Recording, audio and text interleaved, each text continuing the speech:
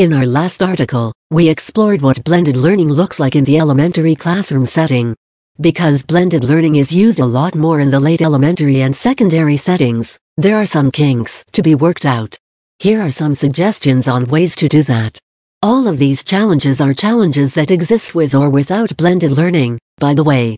The thought of doing lessons in a different format tends to bring these issues to a head, and some teachers will use these as excuses to forget the whole idea of blended learning altogether. What we need to understand, though, is that with the uncertainty of the upcoming school years and dealing with the fallout from the pandemic, we need lessons and a format that can be mobile, done no matter what the child's attendance status is, can be student-led to a degree more than we are accustomed to, and that still accomplishes the teaching we need to do. This is one of the best ways to do that. It also lends itself to dealing with the issues of keeping a safe social distance while also addressing the very serious needs we will be facing with students on wildly varying levels of learning due to the inequity of the 2019 to 2020 spring semester. Challenge 1. What to do with early finishers? There's always one, isn't there? In our previous post, we talked about using students as helpers and explaining their own thinking with others while you work with one student or another. That may be possible, although with social distancing, they may have to learn to use whiteboards and write large letters and numbers. We're confident children will always figure out a way to communicate with each other, though, but it won't take all their time. You will have to have a system in place for early finishers just as you do in any other situation.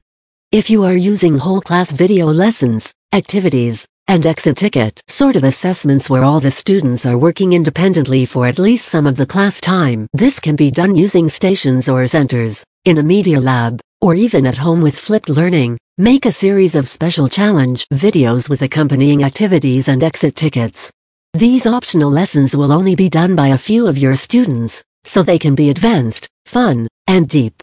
Riddles, solving mysteries, putting together verbal, mental, and spatial puzzles, and playing math games can all be involved in these special lessons. Another incentive for doing things this way is that it will motivate your students who are on level and perhaps even below level to work hard to also get to these special fun lessons. Talk it up big. Don't be shy. Make those incentive lessons work for you. Challenge 2. What to do with students who aren't making progress? As we explained before, this really is the beautiful part of blended learning. All your planning, prepping, and presentation time is done beforehand.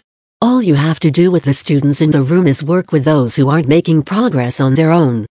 Reteaching, breaking down concepts into more workable pieces, and reviewing until the student gets it is basically what you're doing the entire class time.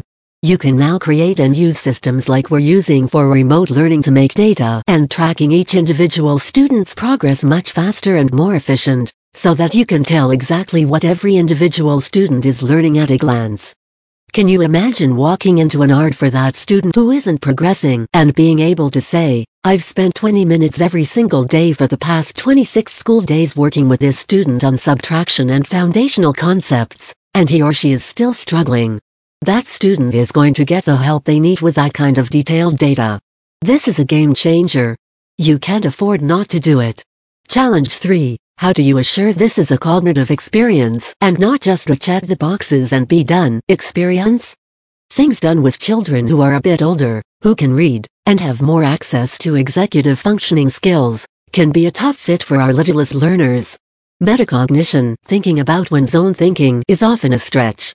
So how can we assure that our students are learning and not just going through the motions?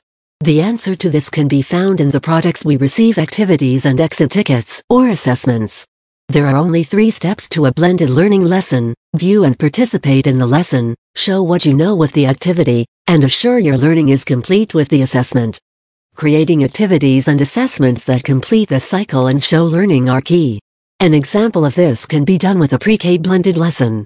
The teacher creates a video of putting letters in order, alphabetizing. She demonstrates doing this with some letter pieces. She chooses 4 letters, C, D, E, and F. She uses a map, alphabet chart printed out and on cardstock, laminated or in a protective sleeve, finds the 4 letters, and places them in order in front of her.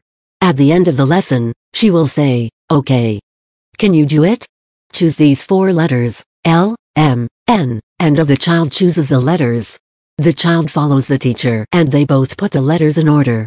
Now we have actually assured several things. 1. The child knows those 4 letters. 2. They likely understand what put them in order means and can do the exit ticket appropriately. And 3. They can use the letters and work mat to practice independently. The teacher gives the instructions on how to do the center or station at the end of the video, and the child completes the activity. When he or she is done, they will have another page on cardstock and either laminated or in a page protector. They'll also have a whiteboard marker and something to wipe the page clean when done. The assessment portion, which the teacher showed instructions for, is to circle which of 2 choices pictured are showing putting the letters in order appropriately. Is it the one that has letters like this, ZXWY, or like this, WXYZ? The child can deliver the finished product for a quick check with the teacher, who gives permission to do the next center, read a book, or spend some time drawing. It is possible to do lessons for our very young students this way. It may take a while to get used to, and we will fail and succeed at varying rates, but it is possible to make this learning both meaningful and efficient for all students. It will definitely take some training. We will have to think through how we will teach our students to learn in this way. But young children are especially resilient, and that is something we can use to our advantage. Next, let's talk about what blended learning looks like in the remote classroom.